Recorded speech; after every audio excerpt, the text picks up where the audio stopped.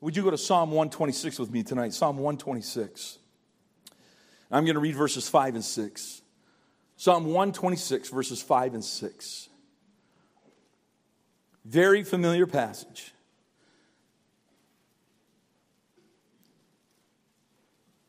Psalm 126, verses 5 and 6.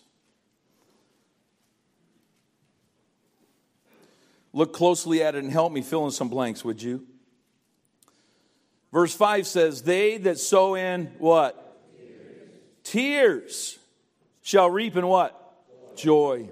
He that goeth forth and what? Weepeth, bringing precious seed, shall doubtless come again with what? Rejoicing, bringing his sheaves with him. Weeping brings joy. That doesn't make sense to us. How does crying bring joy? My kids asked me that one time. I had a couple issues with blood clots a few years ago. Ended up in the intensive care unit for 6-7 days at a time, for twice. And it changed me. It changed me. I wasn't a real crier before. I've always had a soft spot for certain things, but I've become very emotional. Men who have heart attacks become very emotional. It just changes something in a man. And I don't know what it is, but I become very emotional. And it's not hard for me today to become very emotional about certain things. I become emotional about family. I think of my girls tonight and my grandkids that live in St. Thomas with us, and I get emotional. I love them. They're so precious to me. I've been away from them for a while, and I want to see them. And I talked to my son today. He just moved out to Nevada. And I love my son, and I think about him, and he's out there, and he's not with his family, and he's starting a new life out there. And I get emotional. And I get emotional when I think about people that I know that don't know Christ. And you know what makes me most emotional? When I think about how little effort I put into their salvation sometimes. Neighbors and friends and family that don't yet know Christ. This passage tells us that they that sow in tears shall reap in joy. I wonder tonight if we understand the word doubtless. Doubtless shall. That's contractual. Without doubt, come again without rejoicing or with rejoicing. Let's take a look at why I believe we are not weeping tonight quickly. Number one, few are going. Few are going. He that goeth forth. That word's in such a way that some aren't going near or far. Are you going? Are you going? Who's the last person that you talked to about the Lord Jesus Christ? What's their name? Where do they work? What's their situation? Did you have one? When's the last time? You say, well, it was about a year ago. They that goeth forth weeping. When's the last time you went to that person that you thought of tonight, that you envisioned tonight, and went to them and said, listen, I can't bear it anymore. I'm pleading with you. I'm begging you tonight. I've got to know that you're saved. I've got to know that you know Christ. I've got to spend eternity without you. How can heaven be fulfilled if you're not there? When's the last time, kids, you went to Papa and Nana and said, Papa, Poppy, I want you to go to heaven. I want you to know Jesus. When's the last time, son, you went to your mother, you went to your dad, said, Dad, I know we've talked about this. I know you don't want to hear about it. I can't stand it anymore, Dad. I believe this with all my heart. And I want you to know Christ. I have a son-in-law. Both of my son-in-laws came to our church. One was just a fairly new Christian. One wasn't even saved. And the one that wasn't saved came. He's a native young man. He's a full-blooded Ojibwe Indian. And he started coming to our church with his mom and stepfather who got saved and he got excited in our church and just on fire. And they got baptized and he came for the baptism. And he came back the next Sunday because he heard we had volleyball. He wanted to play. And so he came and played Monday. And he came the next Sunday and he played volleyball. And he came the next Sunday. And after about 6 months, he came and he said, Preacher, he said, I believe that you believe what you're preaching. I believe that you really believe that there's only one way to heaven, there's only one God, and there's only one way to God, and that's Jesus Christ. I believe that you believe that. I said, I do. He goes, I want that same kind of belief. Would you lead me to Christ? Amen. Man, I love him to Christ. Man, he's saved and baptized and discipled and growing in our church. It's awesome. Who would you weep with tonight that they might know Christ? Can I tell you why I think fewer people today are taking advantage and an active role in trying to win others to Christ? We pay our staff to do that. You have an incredible staff here. You got the Dodds and Pastor Shoecraft. You got a great staff here. And there may be some in this church that think, well, you know, we pay them a good wage, and they've gone to Bible school, and they're really the professionals. They know how to do it, and they've got a boldness that I lack, and they're prepared to go, and they want to go, and they're excited about going. And, you know, I do a lot of work, and I'm doing a lot of overtime, and I get a little nervous, and I lack a little boldness, and, well, they know the Scriptures way better than I do. We pay them to do it. Or we've raised up a generation not to offend anyone. Don't offend anyone. Don't say anything about their sexual preference. Don't say anything about their religion. Don't say anything about what they believe about this. And everybody be happy, everybody loving. Don't point anybody out. Just don't center anybody. Don't make anybody uncomfortable. Yeah, that's right. And the gospel makes people uncomfortable. Amen. Not that? We've had bomb threats at Bearing Precious Seed Canada. We've had people, because we put a John and Romans in their mailbox, say, if I ever see you, I will kill you. Wow. For putting a pamphlet in your box. For telling you the hope of eternal life. There are some like that. We become discouraged. We become discouraged with the minimal results, and we quit. When I was a kid, you knock on a door, people say, come on in, sit down, have a cup of coffee, have some tea. And they would go to the refrigerator, and in the ice box, they would get a little package out, little rectangular package, and in that was one of the most delicious desserts of all time. How many of you remember Sara Lee cakes? Those things had a shelf life of 210 years. You take that out of the freezer, it would thaw in about 10 minutes. I think there was only vanilla and chocolate. That's the only things I ever had. And everybody had them, because if somebody showed up, you didn't want to get caught off guard and not have something for them. Now today you got to plan a month in advance, get the time, get permission, get a parking place. You got to do all. We used to show up and say, "Hey, we're from Bible Baptist Church. Can we tell you about the Lord?" "Yeah, come on in." Not today. Now you go up and you push the little button. Ding dong. "Yes, what do you want?" "I'm from Bible Baptist." "We don't want it." "Oh, okay." Go to the next door. Go to the next door. You start talking to people about work, they're going to report you to HR. You go to school and start talking about Christ, the principal says, "Yeah, you can't talk about that stuff here." You get in the neighborhood and people start complaining to the HOA. And we don't see people saved like we used to. And we get discouraged. And we quit. We somehow have turned the responsibility of leading the lost to Christ into the action of the more experienced, the church, through its services and activities and outreach. We don't need to personally talk to people. We'll bring them to church, Pastor, and you'll put on a great choir presentation at Christmas, and you'll do something for Father's Day and Mother's Day, and through those we'll get them to come to church. And you know, they do come. They come once or twice, and then they realize, all they want is to preach to me. And we say, well, our job is done. We got them to church. But that's not what our text tells us. They that sow in tears shall reap in joy. He that goeth forth and weepeth, bearing precious seed. We've got church out of order. Church, really, in its finest point, is not for the lost. It's for the saved. Those who get saved come and join those who are saved. And they present themselves as a testimony in baptism that they've trusted Christ and they join the church. Now, there's nothing wrong with using the church evangelistically. I did it. I will do it. If we can get people to come and hear the gospel, I'm all for it. But if you say, all I've got to do is get them to church, you're mistaken. The job of leading others to Christ is the responsibility of every one of us. I don't care if you're 10, 20, 60, or 90. The responsibility is ours. Go ye into all the world and preach the gospel to every creature. I am not going to feel a responsibility to every creature in these countries until I feel a responsibility to those in my country that I can see and know and talk to and visit with and understand their spiritual life. It's the command of Christ for every believer to introduce to everyone the saving work and the power of Christ. Who did you introduce to Jesus this week? Who? If no one, we should be weeping. We should be weeping. Another reason we're not weeping, few are sowing. Few are sowing, bearing, our text says, bearing precious seed. Bearing means to lift up, to advance, to cast, and that precious means costly seed. Luke 8:11 tells us the seed in this case is the word of God. We're bearing the precious word of God. It's not the going that brings the harvest. It's the seed sown that brings the harvest. Amen. It's not going out into the field that brings the harvest. It's putting the seed into the ground that brings the harvest. And many of us go about our lives and we live the Christian life and we think, well, people can see we're Christians and they hear we're Christians and they understand we're Christians. That's great. But until we plant the seed of the word of God in their hearts, we are not going to see a harvest. Amen.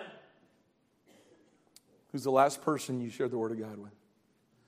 Said, hey, I got to show you something. For God so loved the world. That's you. He gave his only begotten son.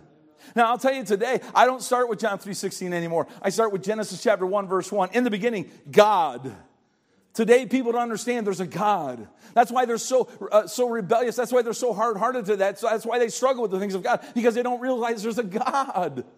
We introduce them to God and say, hey, there's somebody in this world that loves you. There's somebody who wants to take the pain of your life. There's someone who wants to take the hurt of your life. There's somebody who wants to love you unconditionally. There's someone who wants to change the things of your life and give you a peace and a hope that this world doesn't even understand. We got to sow. Does a farmer who plants his crop without crying get a yield? Yes. So why then what does God say in our text? He that goeth forth and weepeth, bearing precious seed, shall doubtless come again with rejoicing. It's the precious seed that makes the difference. It's the word of God, not just our presence in this world. Amen. He's talking about spreading the word of God, and that cast without weeping does not bring the same return. Those that weep feel such a burden, they must go. They will go. They have no option but to go.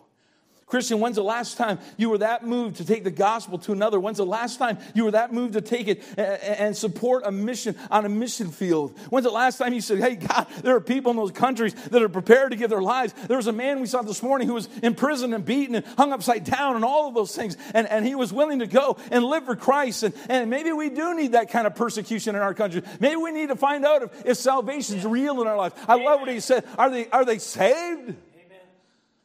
How could they not be a testimony? How could they not tell others? How could they not be prepared to do that? I'll tell you why, because we've been pampered. Man, we've been put in the lap of luxury spiritually. We forgot the cost of our salvation. I believe finally the reason few are weeping today is because few are showing. How real is hell to most Christians today? We don't hear much preaching on hell anymore. I'm sure you do, but boy, we need those old fire, brimstone, hell messages. We need that. And not for the lost preacher, for the saved to be reminded that it's real, that those people that you thought of today are going to perish and spend eternity in a place of torment where a man cried out, oh, but a drop of water on my tongue for just a second of relief. It's real. If heaven's real, hell's got to be real. Is hell a literal place of eternal torment of the soul? Yes, it's a literal place of torment, eternal fire, gnashing of teeth, weeping and wailing, darkness, and a separation from God. And someone you know, without having been saved, is going there. Are you showing through our weeping the loss, the severity of sin, the severity of hell, the salvation for the soul, and the simplicity of God's gospel and the sadness of your heart? Tonight I'm going to get a young man to help me. I'm going to get Maddox to help me tonight. Maddox is a good guy. He's got great parents. I love the Shoecrafts. I'm so glad they've joined the staff of your church. Maddox, how you doing, buddy? Good. How old are you? 8. 8 years old. Put your hand right there. There you go. Squeeze a little bit. Yeah, that's it. Good job. You're a good-looking boy. You know that? The girls probably love you around here, don't they? Yeah, sure. Oh, yeah. Yeah. 8 years old. I want to demonstrate with Maddox what I've been saying tonight, kind of bring it all together for you, and we'll close. Let's envision tonight that we've had church tonight. It's been awesome. Pastor kind of set me up for this tonight. We've had church, and we've had a great time of fellowship, and you get busy, and his parents are busy, and they're shaking hands and taking care of staff things and helping pastor and helping people in the church, and they get in the car, and they head home, and guess what? They forget Maddox. Now, that's never happened. Your parents have never forgot you at church, have they? Once, yeah. Woo! Come here, Maddox. I love you, man. It's okay. I love you, Maddox. I love you, okay? I'll watch out for you, son. And I don't even know you. I love you, okay? It happens. We left our daughter at church one time. We were down in Florida. We were heading out to go somewhere, and we get in the car, and I've got 3 kids. You should be able to keep track of 3, right?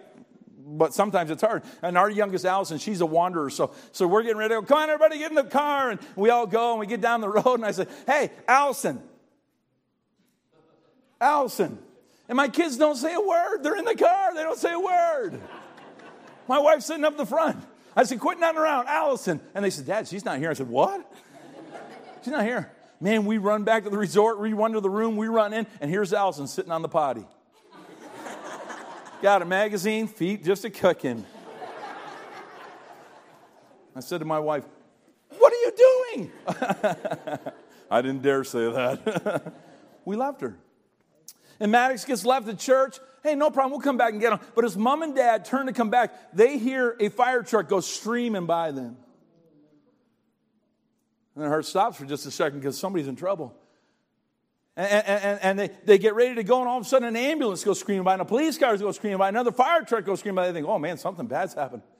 And they make the U-turn, and they come around, and they look, and there's a glow in the sky. And they don't think much of it until they start coming down the road, and they see those fire truck lights, and they see the flame of that building, and they realize that building is this church. And they don't have Maddox. And they get up to the church and they realize Maddox isn't on the outside. He's not around. And they look and they listen and they hear. And here's a little boy. He's trapped and he's trying to find a way out. And the fire is in that foyer area. Where's he going to go? And he comes to these doors and he tries, but he can't get them open. They're hot to the touch and the smoke is getting dark and he's banging. Mom, Mommy, Daddy, Mommy, Daddy, I'm in here. I'm in here. And mom and dad are at the front, and the noise, the crackling of the flame, and all those things, they have a hard time. And he runs to the window, and he begins to look out the window, but he can't see the stained glass. And he begins pounding, Mommy, Daddy, I'm in here. I'm in here. And pretty soon the flames are beginning to engulf the building. Mr. and Mrs. Showcraft show up, and they see that little boy's in that building. They hear his cries. And they wonder, what are we going to do? What are we going to do? And I'm in the parking lot. I'm just putting my stuff together. And I come up and I say, what's going on? And they say, Maddox is in there. We've got to get him out. Brother Shewcraft says, Brother Stowe, would you give me a hand? We got to get something, bust this door down, get my son, or bust those windows and get my son out. And I say, well, listen, I'd like to, but I'm kind of busy. And I'll be honest with you, I'm not a firefighter. I'm not a trained professional. And I'm afraid that I might do something that would bring greater harm if I try to get involved. So I think I'm just going to step aside and let the professionals do it. You know, maybe if we could get him to come to the firemen, that would help. And Dustin is out of his mind. That's my boy. That's my boy. And Mrs. Shewcraft, she's out of her mind with grief. That's our boy. That's our boy. Please help us. Please help us. And I say, you know what? I'm sorry, but I just can't help. And I walk away. What would you think of me? You think that rotten, no good preacher, he'll never preach in this church again. We used to have a respect for our Canadian friends, but I've lost all respect to think he could help get that little boy out. Can I say tonight that there are people in your life who are lost and dying, and they have no hope of getting out of hell without some kind of assistance. And tonight they're banging, they're crying, they're saying, listen, I have no peace. I have no contentment. I'm slave to a bottle. I'm ready to take my own life. Please help me. And we say, I'm kind of busy. I'll wait till the firemen get here. We'll try to have a special program that will help you. But that's not what they need. If I was in this vicinity and I knew that little boy was in this church, I would do what you do. I would bust through here. I'd say to the fireman, you spray me. You spray me down with water. I'm going in there. I say, you're not going in there, so you're not going there. I said, listen, I will give up my life to save that little boy. I'm going to find him. I know his parents, and I love them. And I would see the grief on their face, and I'd say, listen, I'm an older man, and I've lived my life, and that little boy is precious. You hose me down. You give me a suit. You give me something. I'd come in here, and I'd yell, Maddox, Maddox, where are you, Maddox? Maddox, get down low. Get out of the smoke, Maddox. Come to my voice, Maddox. Come to my voice. And I'd feel around. It'd be pitch black. I'd feel around. I'd listen for his voice. I'd listen for that cry. And I'd grab hold of that boy, and I'd sweep him up, and I would run for the door to get him out. Right? Who do you know tonight that's Maddox? Who in your family tonight is Maddox? And would you tonight weep for just a moment and say, oh God, Maddox, you can be seated, buddy, thank you. Oh God, my mom's not saved. God, my daddy's not saved. My boy's not saved. My daughter's not saved. My wife's not saved. And God, I'm broken tonight. And I can't sleep tonight. I can't rest this week until I know that they've heard the gospel. I don't want their blood on my hands. Then I'll do all that I can. And I know that they must receive themselves. And I can't force them. But God, I want to give them an entrance out. I want to give them the help tonight. I want to bust that door open. I want to give an opportunity for them to get out of this building. I want them to be free from eternity of damnation. Why aren't we weeping? Why aren't we weeping? We know this world is in desperate state. We know the coming of Christ has got to be soon. Why aren't we weeping? Why aren't we standing in our pews tonight, tears dripping down our eyes? Could it be that we don't care? Could it be that we're not concerned? Could it be that we just don't have some boldness? Could it be that we've lost sight? Could it be as long as we're safe and we're okay, then that's all that really matters? Why aren't we weeping? Why aren't